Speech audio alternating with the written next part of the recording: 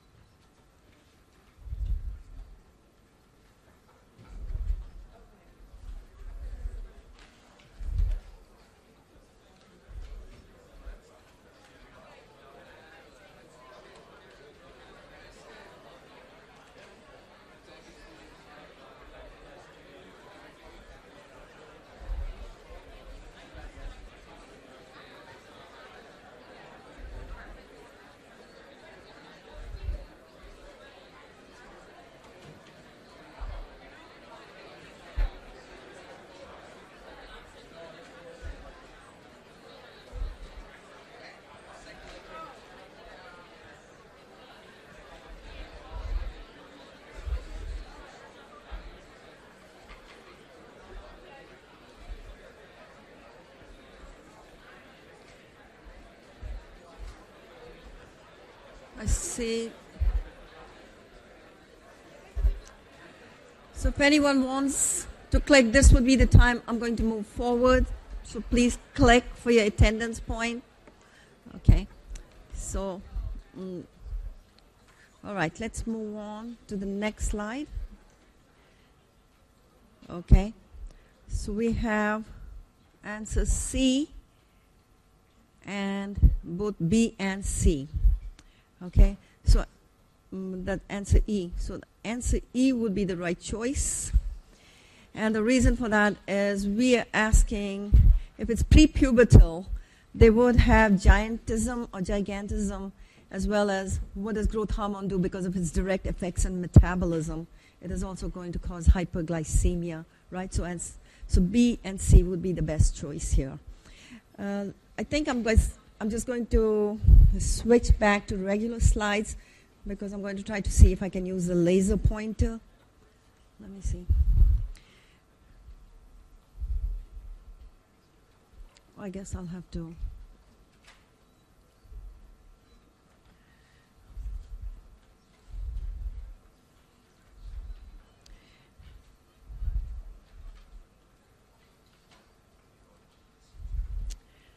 Okay, so let's talk about growth hormone deficiency. We talked about excessive growth hormone causes acromegaly, but you can have growth hormone deficiency, and there are many, many conditions that could cause growth hormone deficiency. You could have a pure growth hormone deficiency, and that could be either due to lack of growth hormone secreted by your anterior pituitary or because of resistance in your receptors, or there's peripheral resistance to the growth hormone, and that could also result. If there are defects in your receptors or you don't have enough receptors, that could also cause deficiency of your growth hormone.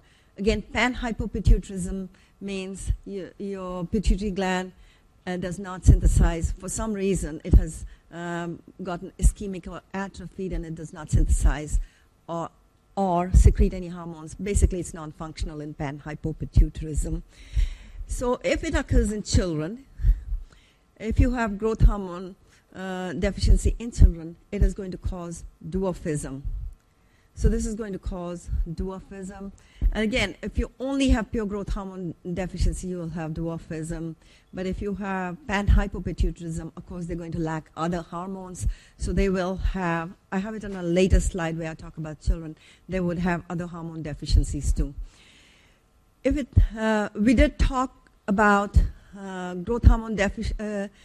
We talked about African pygmies and Lowry-Levon dwarfs in a previous slide yesterday, and we said African pygmies and these Levy-Loron dwarfs cannot synthesize IGFs. But there's a difference between these two, because in African pygmies, they don't have a receptor problem. Their receptors are normal. They don't have a receptor problem. Their receptors are normal. That means all the direct effects of your growth hormone will be preserved. Only thing is they cannot synthesize IGFs. If they cannot synthesize IGFs, obviously they're not going to grow tall. But because the direct actions are preserved, what that means is your growth hormone levels will be high because you don't have IGFs to do the feedback, and also they would wind up with hyperglycemia and all the anti-insulin effects. They would have high free fatty acid levels and so on, because you have growth hormone. The direct effects are preserved. But it's not the case in case of Levy-Lowry dwarfs. They cannot synthesize the IGFs because they have a receptor problem. The receptors are defective. So the growth hormone binding to its receptor is not going to be effective. So even though they can't synthesize IGFs, because they cannot synthesize IGFs, they're not going to grow tall, but also the direct actions of growth hormone are going to be impaired. So instead of hyperglycemia, these individuals may have hypoglycemia. So there's a difference between these two, right? Because even the direct actions of your growth hormone will be affected because it's a receptor problem. So that's the difference, right? In African pygmies, there's no problem with receptors, so the direct actions of growth hormone would be preserved. So I want you to make a note of that. So if you ever have a question, I want you to get this question correct, right? And in Levy-Lowry dwarfs, that is not the case because the receptors are defective. So how do you treat these individuals? The way you can treat them is, for dwarfism, what you can do is you can give them IGFs, and if you pick it up early enough and give them IGFs before the closure of the epiphyseal plates, then they can still achieve normal heights, whether they're Levy-Lowry dwarfs or African pygmies. They will achieve normal heights, provided their thyroid hormone and other hormones are within normal limits. Again, growth hormone is species specific. And what do we mean by that?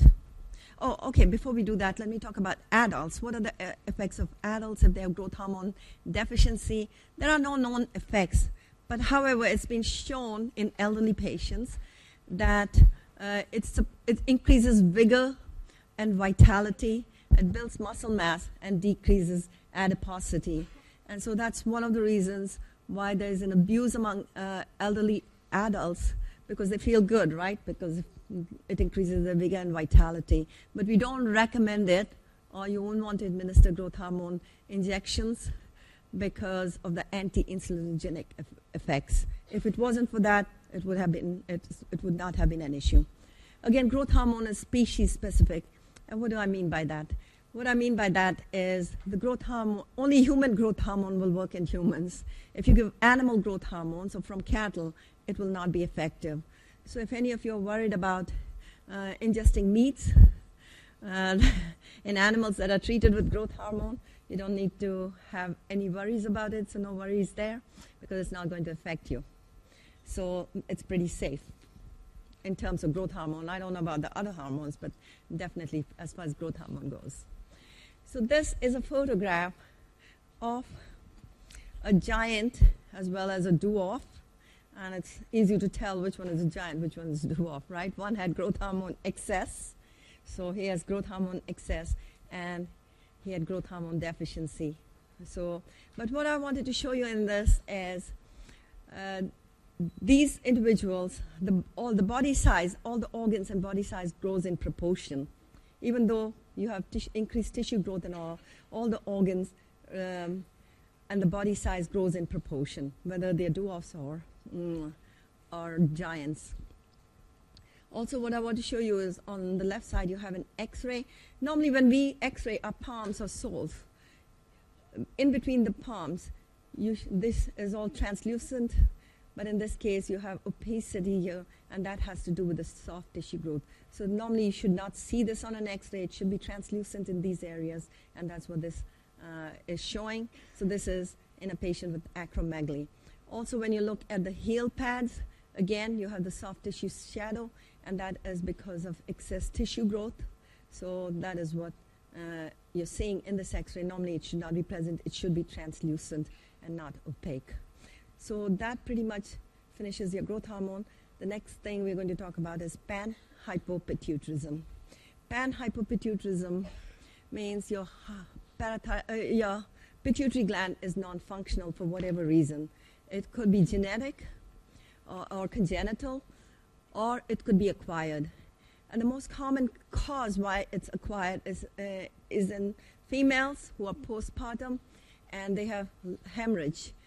And because your pituitary gland increases in size to about 50% or more during pregnancy, if they have excess bleeding or postpartum hemorrhage, then they would get ischemia of your pituitary gland, and then the gland would become non-functional and can no longer produce hormones because all the cells are going to undergo apoptosis and they're going to die. So pretty much that would be because of ischemia, you're cut off the blood supply, so it would not be functional. So that is the most common cause. And if it happens postpartum, that is known as Sheehan syndrome. So if on a test or exam, if we are talking about Sheehan syndrome, we are talking about postpartum hemorrhage in females, leading to panhypopituitarism. So if it occurs in children, of course they're going to be dwarfs, and because they're going to be deficient in their LH and FSH, they're going to wind up with, so none of their sex hormones are going to be synthesized, so they're going to wind up with hypogonadism, and also the thyroid hormone will not be synthesized because the TSH is missing, so you can't synthesize thyroid hormones, so they would wind up with mental retardation. And again, thyroid hormone would also contribute to dwarfism. And not mentioned here in children is they would also have glucocorticoid deficiency just like in adults. In adults, it has three major effects because they've achieved their full height. So deficiency, so growth hormone will have no effects because they've already achieved their normal heights. Their epiphyseal plates are closed. So deficiency of growth hormone is not going to affect them that much. But what is going to be affected are your other three hormones. They would wind up with hypothyroidism. They would have decreased sexual functions, and they would get deficiency of the glucocorticoids. So the first two are easy to treat, but the sex function is hard to treat. And the last thing I want to mention are the pituitary stalk injuries. I believe I had a question on this one. Somebody was reading ahead and they asked me a question, and one of the questions is, why do they get hyperprolactinemia? We did say that if you can get pituitary stalk injury in high-speed accidents where you get a whiplash injury. In this case, the stalk is going to sever. If the stalk is going to sever, then what's going to happen is you're going to lose all your anterior pituitary hormones because your releasing hormones cannot stimulate your anterior pituitary hormones except for prolactin, because prolactin is under the tonic inhibition of your dopamine.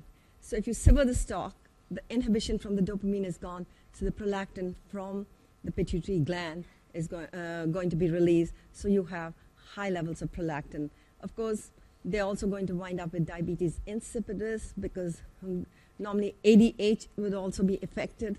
So if you have no ADH, then they would have diabetes insipidus plus deficiency of all your anterior pituitary hormones except for prolactin. So they would wind up with hyperprolactinemia. But again, that hyperprolactinemia is going to be transient. So that finishes your growth hormone. So next hormone we're going to talk about is prolactin. Your prolactin is, again, a large peptide, just like your growth hormone. Your growth hormone was 191 peptide. This is 199. What it means is it's going to have a long half-life. Again, prolactin is not gender-specific, and what that means is it's present in both males and females, but the function in males is unknown. So let's take a look at, again, we did say that they both belong to a group of lactogens. The prolactin in high quantities will not, can cross-react with the growth hormone receptors, but does not have growth hormone-like effects. But it's not the case with the growth hormone. So what are the functions of prolactin? The major function of prolactin is breast development in females and also milk production. So that is a major function of that. However, it does have a side effect, and that is suppression of your GnRH levels. If you suppress your GnRH, that means you're going to decrease your LH and FSH. So these females are going to have anovulatory cycles, and if it happens in males, if they have high levels of prolactin for whatever reason, or if they have a prolactin secreting tumor, then they would also get suppression of GnRH, and they would have decreased sperm production.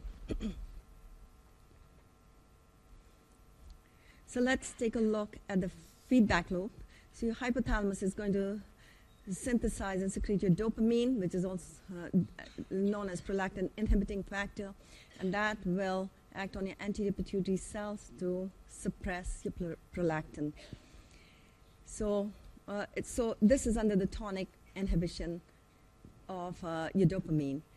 But this is going to change in females' reproductive lives. When the female gets pregnant, then this suppression is gone because you have estrogen. So let's take a look at how can you increase your prolactin levels. So that's under normal physiologic conditions.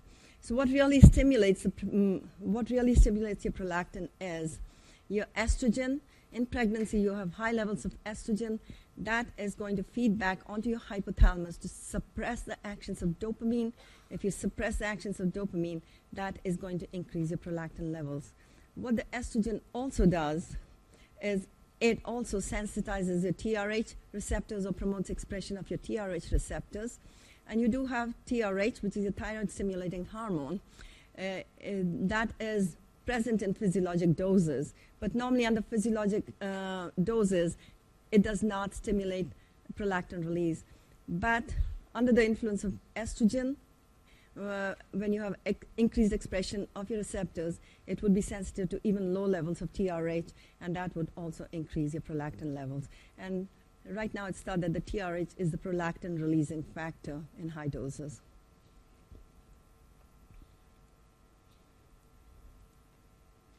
So let's take a look at the actions of each of these hormones. Your dopamine binding to its receptor will activate your cyclic, will actually suppress your cyclic AMP, and that would decrease your intracellular calcium into the cells and inhibit the release of your prolactin. It will also inhibit the release of your, it will also inhibit the synthesis of your prolactin. The prolactin itself, the target tissue is the breast tissue, and in the breast, it will bind to its receptor and this is the receptor, this is the second messenger it's going to activate in the tyrosine kinase and then promote modulation of gene expression and prolactin-like effects. So the next slide is basically a summary slide telling you, talking about the feedback loop and also the actions of your prolactin. This slide summarizes very nicely the actions of prolactin. So what does prolactin do? Prolactin causes breast differentiation. It promotes ductal proliferation. It also promotes this glandular development, glandular tissue developments. So these are some of the functions. It also promotes the synthesis of enzymes for milk production. So it's going to promote the synthesis of enzymes for your milk production. So it has two functions: development, breast development, and milk production. So now let's take a look at what happens if you have, let's look at the disorders of your anterior pituitary gland. And the first thing we're going to talk about is prolactin or prolactinomas. So this is an MRI of a 16-year-old patient who was seen by her physician because of increasing headaches for the last several months. And she also noticed that her periods were irregular and then it stopped. So she comes to a physician. The physician says, okay, let's test you for pregnancy. And she denies having sexual partners, but the physician still tests her for pregnancy because that's the most common cause of amenorrhea in young females. And the urine test was negative for pregnancy, so she was not pregnant. So then he decides to draw prolactin levels, and he noted that her prolactin levels were pretty high. And he also did an MRI, and he noticed that she had a tumor which was below 10 millimeters in size, about approximately 9 millimeters in size. So at that time, what he decided is he decided to have her put on a bromocriptine, which is a dopamine analog. Okay, and so that would, so he starts on that medication and asks her to come back in 6 months. But she returns in about 4 months because her headache started increasing, and she complained that she could not read the pages on either side. What was she complaining about? Bitemporal hemianopsia, because her optic nerve has been compressed. So this was a repeat MRI. On repeat MRI, what he noted was that this tumor, instead of being suppressed, it's grown to it has increased in size. It was greater than 15 millimeters in size, and that was contributing to her symptoms. So at this point, she was referred for surgery, and the tumor was resected. So she had resection of her tumor, and the results were favorable, and she reverted back to normal. So she basically had a tumor, prolactinoma, and prolactinomas are pretty benign usually. They're benign tumors. Only thing is when they enlarge, they are going to compress on your optic chiasm and cause visual problems and cause headaches and so on. So they are most common tumors, about 26% of the adult cases. If they're less than 10 millimeters, they're called microadenomas, and if they're greater than 15 millimeters, they're called macroadenomas. And usually microadenomas usually respond to your medical treatment, but the macroadenomas don't. So you have to resect them, and that's exactly what happened. So what happens if you have deficiency of your prolactin? It's not a big deal unless the female was pregnant and has delivered the baby and she wants to breastfeed her baby. So if she wants to breastfeed her baby, obviously without prolactin, she's not going to synthesize milk, and she would not be able to lactate. So that would be an issue then. Otherwise, it's not an issue. In males, we don't know the function of prolactin. They do have some prolactin levels, but we're not sure about the function. So that finishes your anterior pituitary hormones. Next, we're going to talk about your posterior pituitary hormones. So the first hormone we're going to talk about is your antidiuretic hormone. Again, the posterior pituitary hormones, we have two of them, right? Your oxytocin and your ADH. ADH goes by several names. It is known as arginine vasopressin, which is your AVP, or simply vasopressin. And they're both very similar in size, and they're called nonopeptides because they're made up of 9 peptides, and they only differ in 2 amino acid sequences. What that means is in high concentrations, it can have effects of the other. They're both synthesized from something called from a prohormone, which is associated with neurohypophysin. Oxytocin is associated with neurohypophysin 1, and ADH is with neurohypophysin 2. And so what that means is if you have defects in your neurohypophysin, then these individuals are going to have diabetes insipidus. So what is the trigger for ADH secretion? We said it was synthesized in your hypothalamus and stored in your posterior pituitary. So the way it's going to be released or synthesized is it requires an action potential. So you require an action potential to release the hormone and also for synthesis of the hormone. So what are the triggers? The triggers for release of that is increase in your plasma osmolarity. The normal plasma osmolarity is about 290 milliosmoles per liter, so it is 290 milliosmoles. If you increase your plasma osmolarity for whatever reason, there are osmoreceptors in your hypothalamus that will sense this plasma osmolarity and trigger an action potential to release your ADH. The other trigger for release of your ADH is decrease in your ECF volume. But the ECF volume has to drop significantly at least by 10%. So that's a secondary trigger. The primary trigger is the plasma osmolarity. So remember that primary trigger is your plasma osmolarity. If you increase your plasma osmolarity, you're going to get release of your ADH. The secondary trigger is your ECF volume decline, and that has to drop significantly up to about 10% or more. That's when that would be released. And this is mediated through your baroreceptor reflexes, and that would promote synthesis of your synthesis and release of your ADH. So let's look at ADH and what its target tissues are. The target tissue for ADH is the principal cell in your kidneys. So just to orient you on this diagram, this is a schematic diagram of your principal cell, and this is the basolateral side, and this is the luminal side of your nephron. On your basolateral side, you have something called V2 receptors. V2 receptors. Normally, I wouldn't ask you to remember the receptors, but I want you to remember the V2 and V1 receptors that we're going to talk about, because they do show up on your boards. So the ADH will bind to the V2 receptors, and the binding of ADH to the V2 receptors will increase your levels of cyclic AMP and cause translocation of your aquaporin 2 molecules, which are your water channels, onto the luminal side of the membrane, so you can get increase in your water resorption. There are 9 types of aquaporins, out of which aquaporin 2 is the only one under the influence of your ADH. Normally, aquaporin 2 molecules are located in a vesicle inside your principal cell. That's where they reside. But under the influence of ADH, they're going to be translocated onto the luminal side. Again, you have aquaporin. So once the water comes into the cell, you have aquaporin 3 and 4, so the water would get resorbed through those into the system. So it also not only promotes the translocation, but it also promotes synthesis of your aquaporin 2 molecules. So your ADH has another target cell besides your principal cell in the kidney, and that is your vascular smooth muscle. So it affects the blood vessels. So in your blood vessels, you have something called your V1 receptor.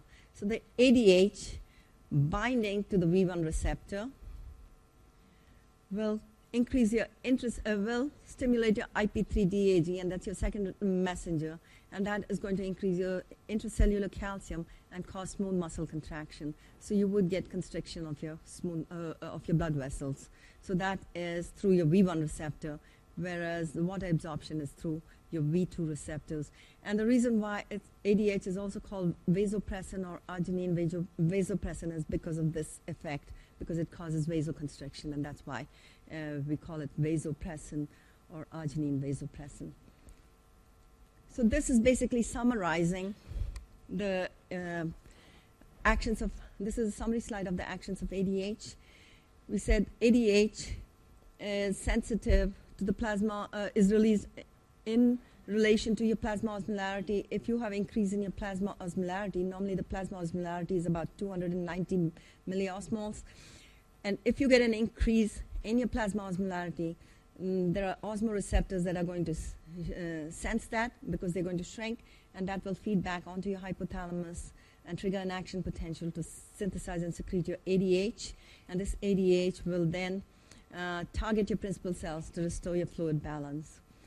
Again, the other trigger, the secondary trigger, is fluid loss, but the fluid loss has to be about 10% or greater for this to occur, for this reflex to be activated, and that would drop your mean arterial blood pressure, and that would decrease your baroreceptor firing and increase your sympathetic tone, and again that would release your ADH or ABP and restore your fluid balance, and that's how. So this summarizes very nicely the actions of your ADH. Let's do one question and then.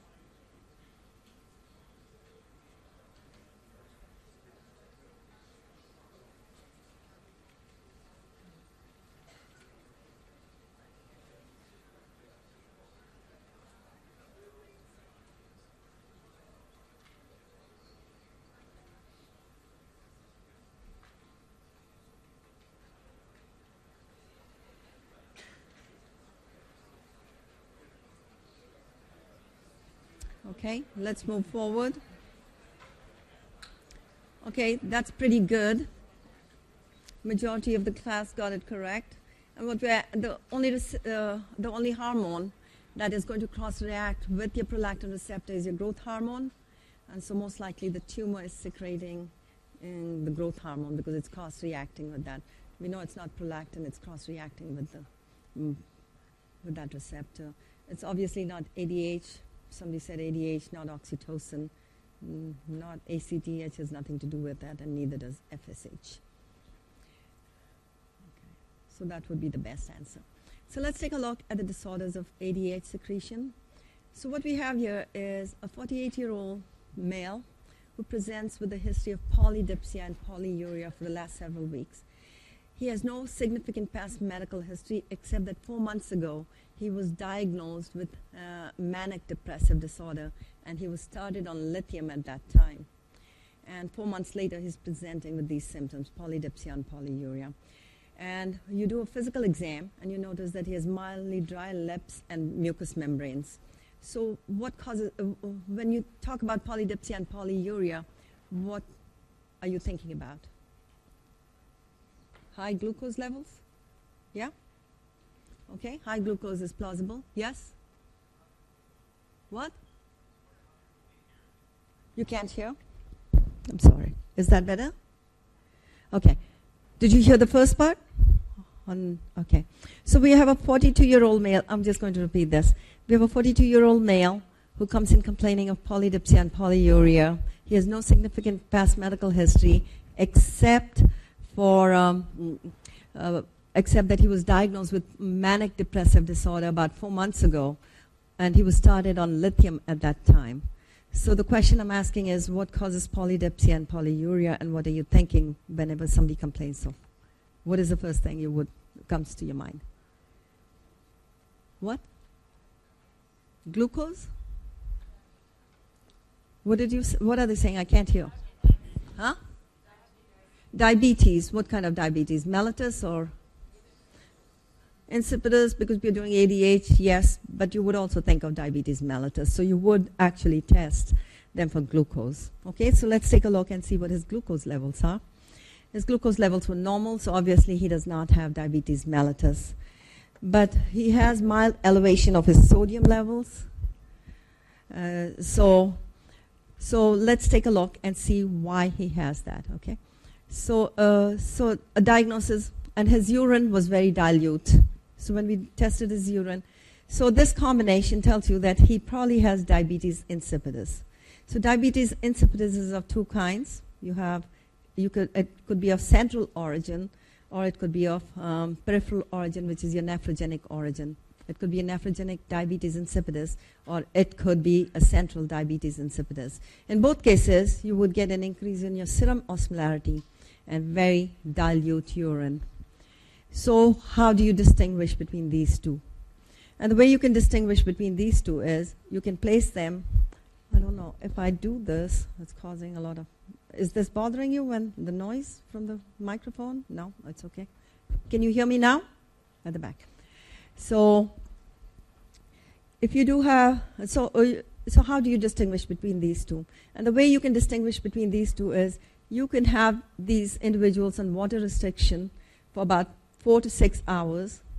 So you draw a baseline level of the... you can do a baseline urine level, osmolarity. You can check the urine osmolarity or even plasma osmolarity. You can do a baseline, pretty much.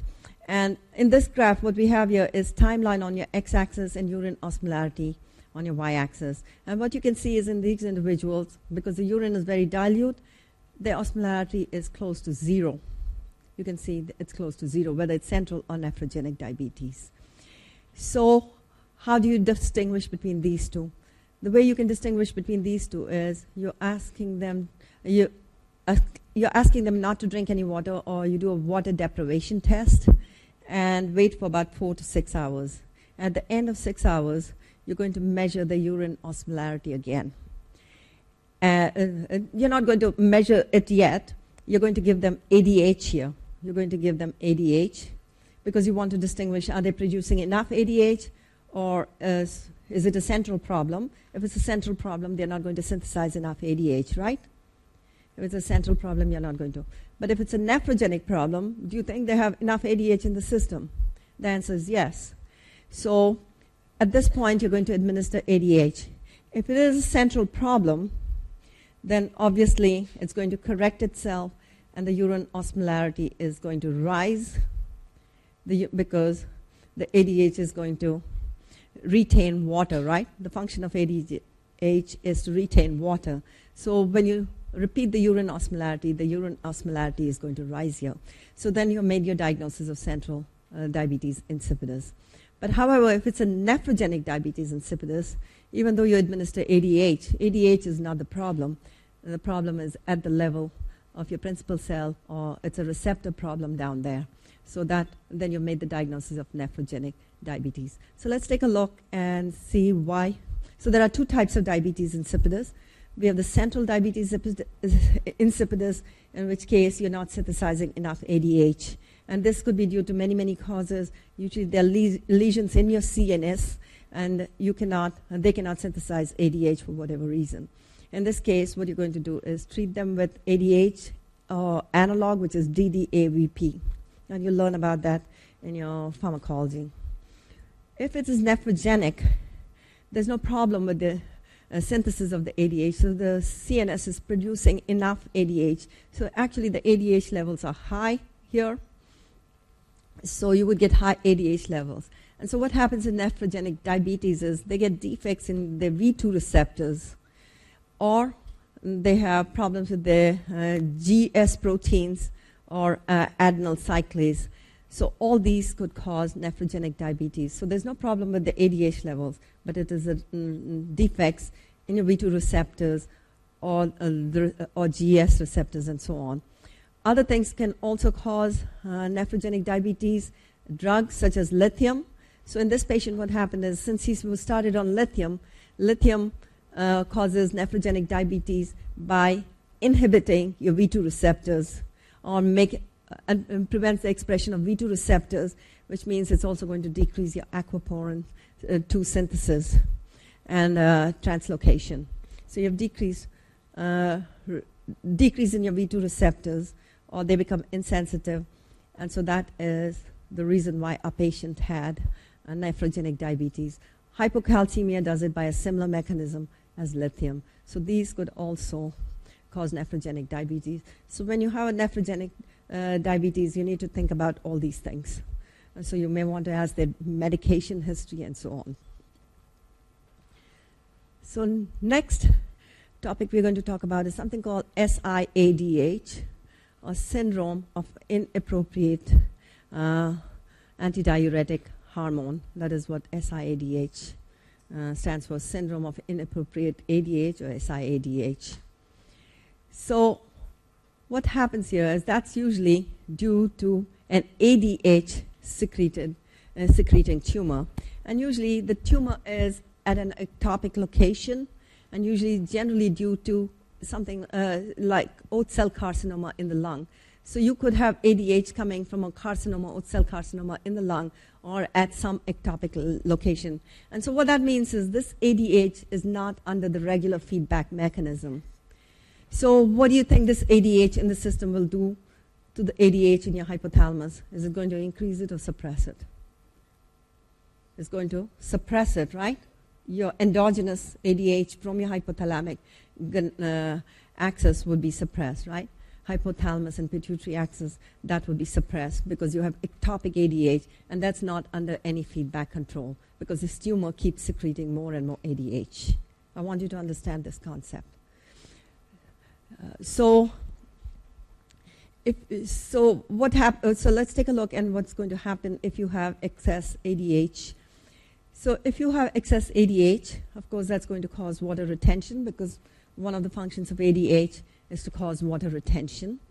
So if you're going to retain more water, what do you think that's going to do to your urine osmolarity? It's going to increase. So you're getting increase in your urine osmolarity. And what do you think is going to happen to your serum osmolarity?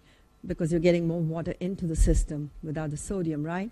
So your serum osmolarity is going to decrease. Your plasma osmolarity is going to decrease. Again, do you think these individuals are going to be hypervolemic and edematous? Yes or no? Because they're retaining more water, do you think they would have hypervolemia and edema? Yes or no?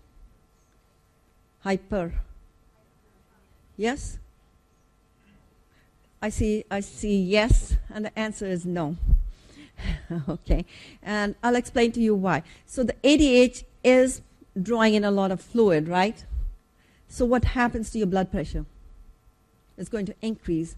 So what is your heart going to do with the ANP? Okay, it's going to try to excrete sodium and water, right? And what do you think is going to happen to your GFR? GFR is going to increase. So if you have an increased rate of GFR, that's going to excrete your water. So these individuals, even though initially they may have hypervolemia, because you're retaining more water, but as soon as the body senses that there's too much water in the system because of increased GFR, it is going to try to excrete water. And also, if the V2 receptors are exposed to ADH for long periods of time, that is going to desensitize your V2 receptors. So the V2 receptors are not going to absorb more and more water because they're going to be desensitized. And so you have also decreased expression of your aqua 2 porins, right?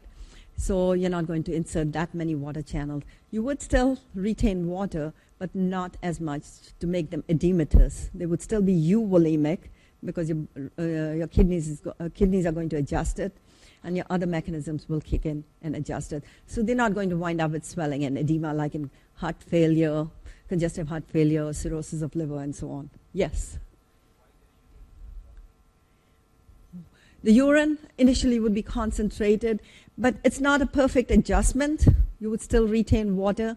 Even though you're losing sodium and water, it's still retaining. You're going to lose some sodium and water, okay? But your urine, it's not a perfect adjustment, so you would still get some concentration of urine. Usually in SI, it doesn't correct fully, so you would still have urinary concentration. And that's why your plasma osmolarity would still be low in SI-ADH.